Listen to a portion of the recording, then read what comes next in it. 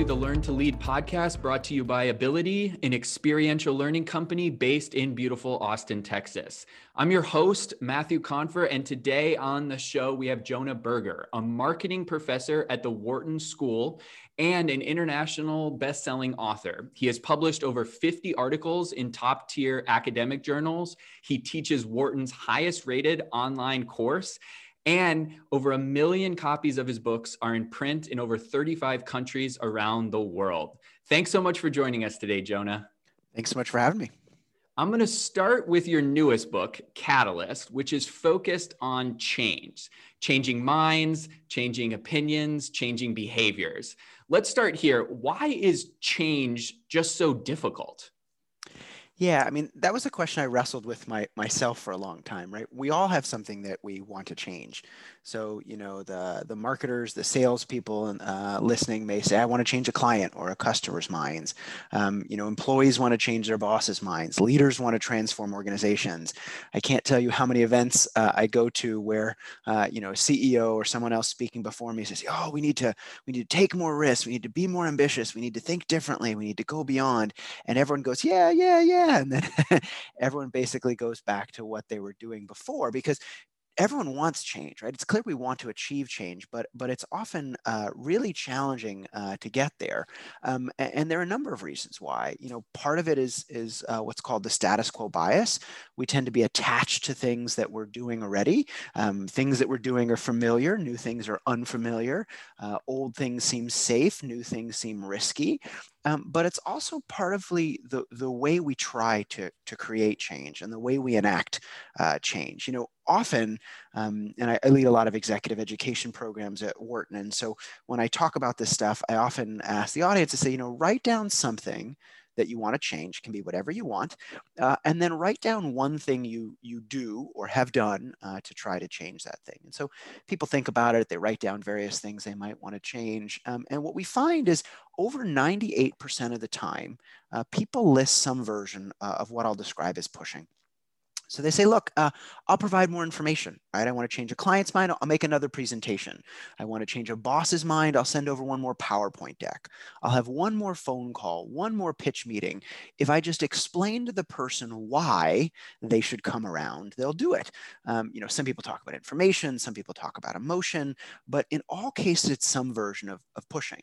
And it's clear why we think pushing is good, right? I mean, if there's a chair in the middle of a room and we want to move that chair, pushing it is a great way to get it to go the direction we want it to go. But there's one problem, which is that people are not chairs, right? When we push chairs, they go. When we push people, they often push back. They often dig in their heels. They often don't move, or even they do the exact opposite of what we want. And so what I started to wonder is, well, could there be a better way to change? Could there be a better way to change people's minds, to drive action, to change behavior, whether within organizations or outside it, by understanding why people don't change, why change is so hard, and why they do change, and how we can take advantage of that. The book really focuses on that concept of, rather than pushing harder or exerting more energy, it's actually about removing barriers. So can we dive in a little bit more on those barriers to change? What are the 5 barriers that you actually lay out in the book? Yeah, I think a good analogy is to think about a car. Right, so imagine you're getting in your car. Let's say it's parked on a hill, for example. So you're getting in your car. You want your car to go. You buckle your safety belt. You stick your key in the ignition. You turn the key. You put your foot on the gas. If the car doesn't go, right, often we think we need more gas. If we just push, the car will go. Rarely, though, do we look to our side and go, well, wait, the parking brake is up. Right? If the parking brake is up, it doesn't matter how much we step on the gas. Change isn't going to happen.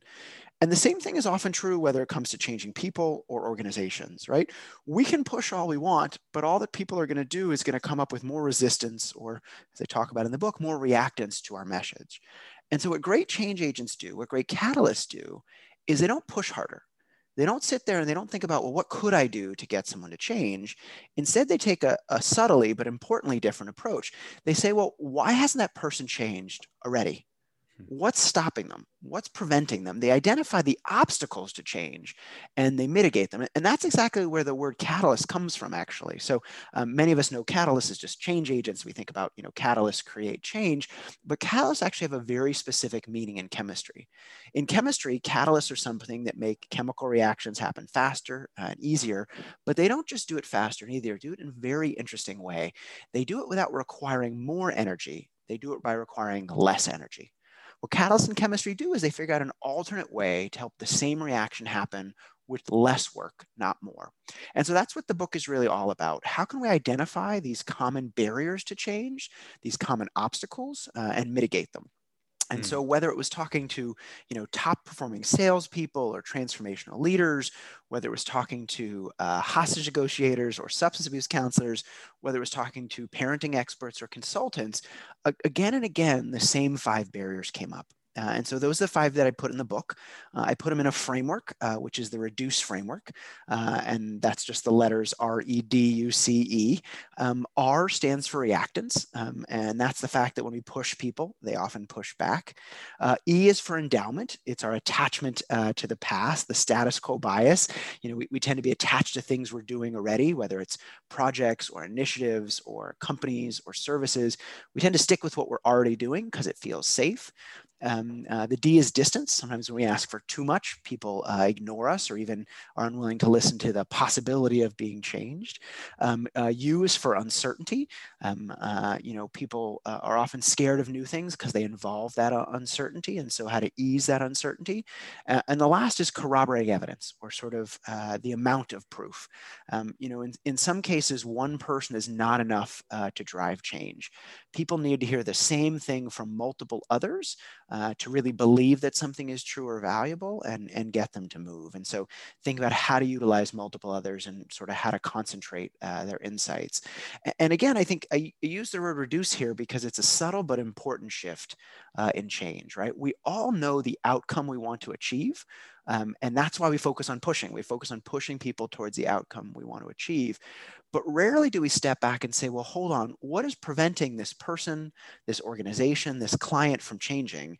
And how, by sort of finding that root, that underlying cause, that underlying problem, can we identify the barriers and mitigate them? When you go to a doctor's office, the doctor doesn't say, let me put a cast on your leg. They say, well, hold on, let me start by identifying the problem.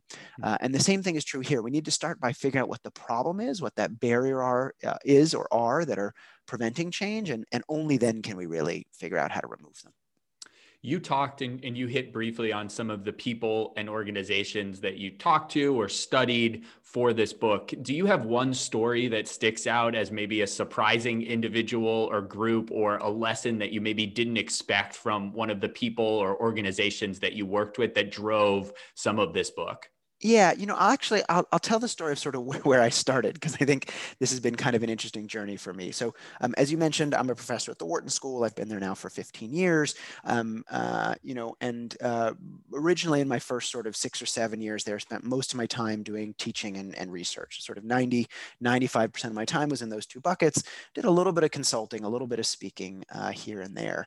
And then a few years ago, I released a book called Contagious, which was all about word of mouth, sort of why people talk, why they share, how to get products, services, and ideas to catch on by understanding the science of word of mouth based on some research that I and others had done in the space. And that book really changed my life. I had expected or hoped that some people would find the book interesting, but I had never realized that people would start to call me and ask me to apply the ideas from the book. And so I started getting calls from, everybody from the Googles and the Apples and the Nikes of the world to, GE and small startups and everything in between. And whether it was, go-to-market strategy, generating word of mouth, getting things to catch on, changing organizational culture, I really got to learn a lot about how modern organizations do business and some of the challenges that they're wrestling with. And slowly I started to realize that all of them in some sense had a common core issue, which is they all had something that they wanted to change, right? If it was a new product, it was changing the client or customer's mind. If it was organizational culture, it was getting new initiatives or new ways of doing things to catch on internally. And what they were doing, these strategies of pushing, just weren't working, right? I mean, I applied some ideas that I was familiar with and others had used before, and we'd often get some traction, but they wouldn't completely work. And so I started looking around for, well, could there be a better or a different way? And started trying some strategies that I had read about or learned about, did some research to generate some new strategies. And slowly but surely, I realized some of these things fit together in an interesting way. I talked a lot about with clients about reducing uncertainty, and I realized, well, wait, there's some broader principles underneath that. I talked about the idea of reactance and realized, well, wait, what parenting experts are doing is actually very similar to what great consultants do, but they call it different things. And so I started to sort of play with these ideas and sort of figure out a playbook for them. And that's really how this book came about. It was sort of very ground up.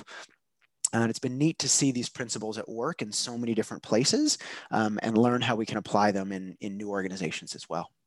I'd love to talk a little bit more about you personally. Can you talk about your process of writing a book? What does a normal day look like for you? Or how does the journey happen from kernel of idea to final book published?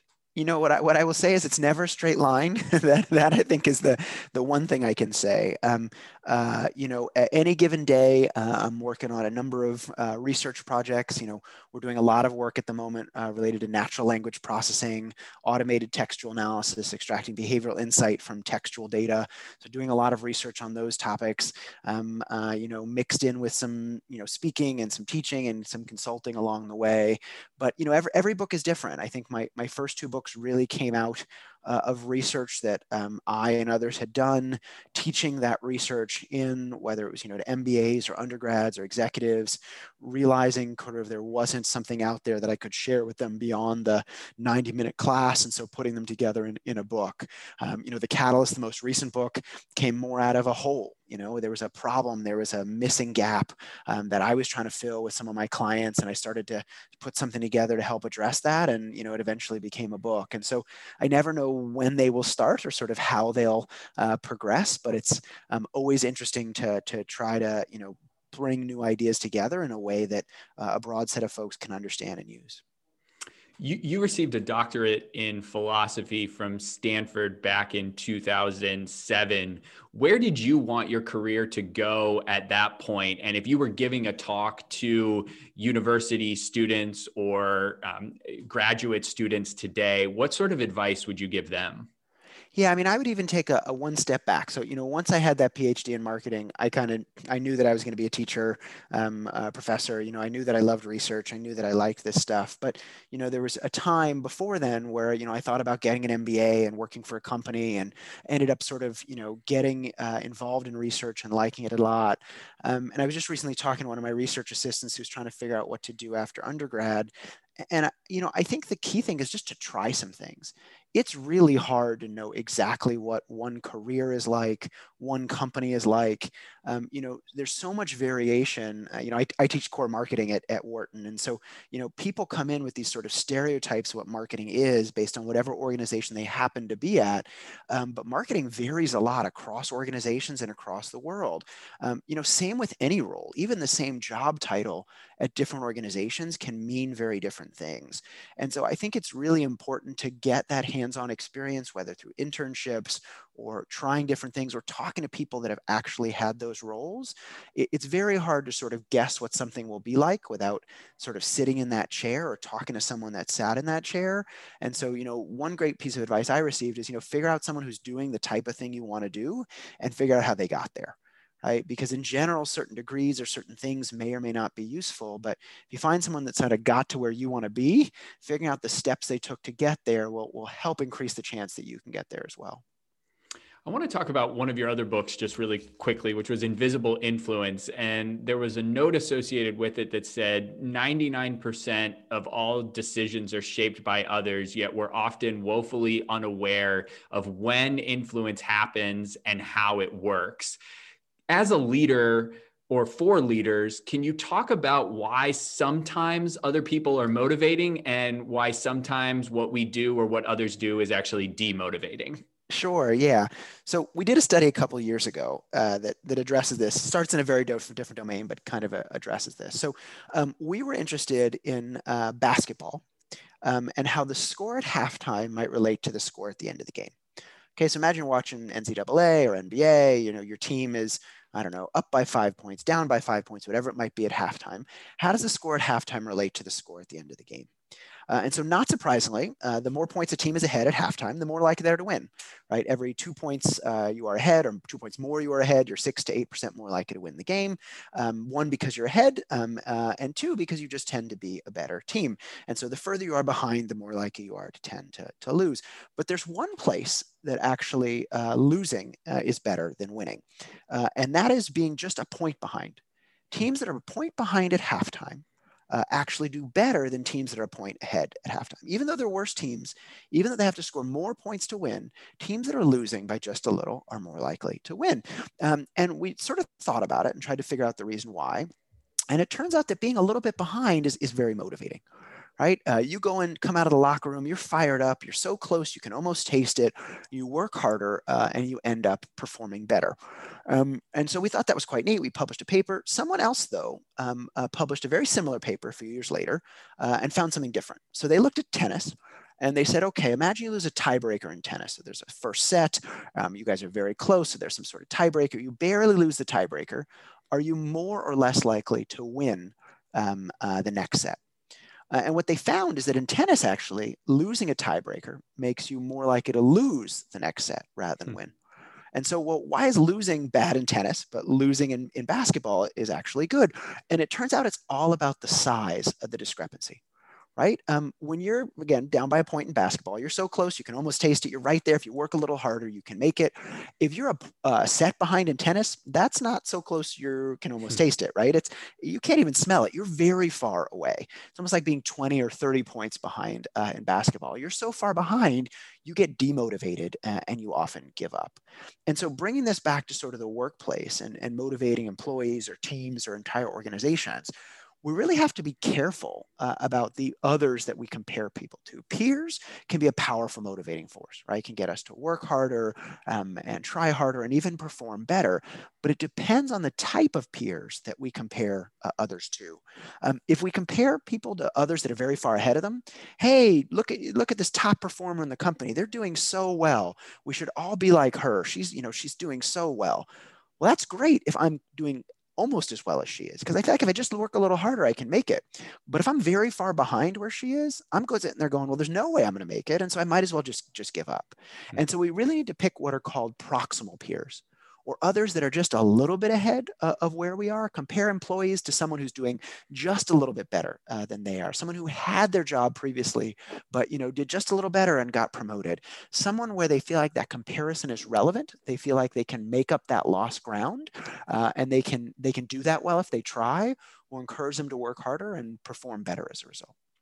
Well, as a final question before we shift to the last two questions that I ask all guests, you hit on it briefly earlier, but what are you the most curious about right now? Where do you see your research going?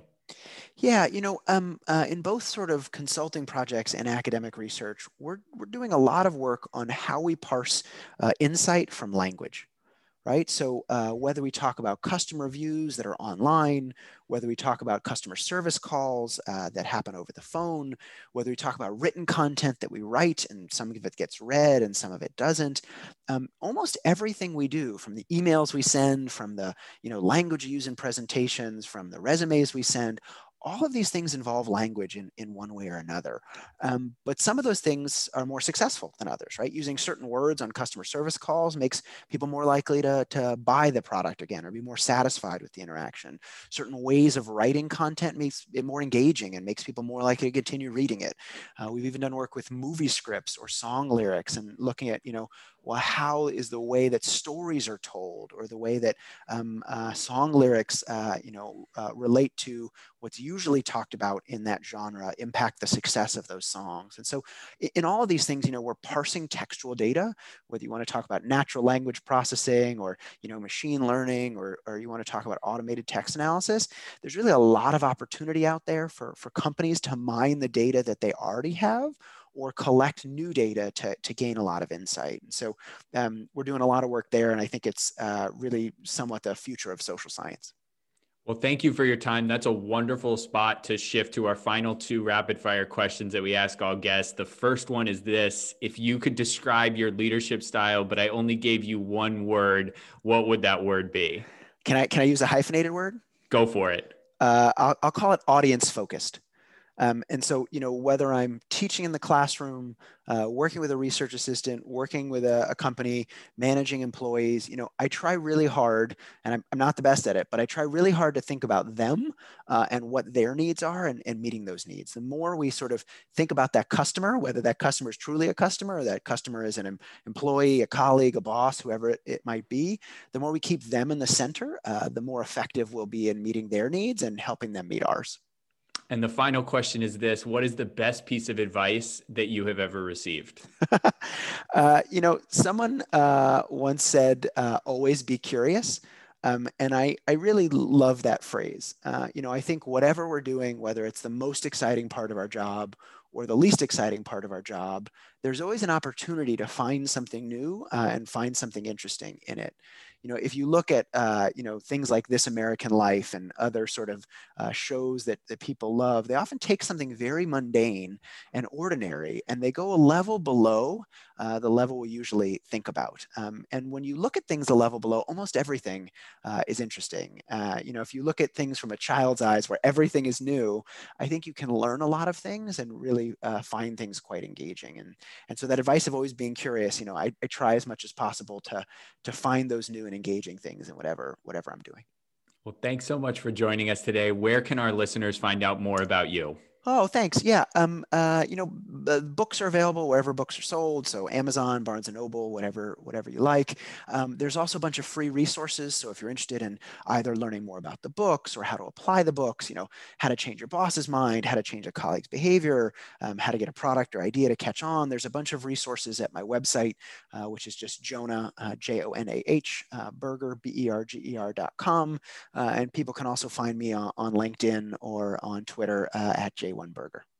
Well, thank you for all the great insight, and thanks to all our wonderful listeners for joining us. If you enjoyed today's show, we would love a rating and review in your podcast app of choice, and we truly appreciate it when you share our show with your network. You can find me on social media at Matthew Confer. You can find our show on Instagram at Learn to Lead Podcast, and you can find our organization at ability.com.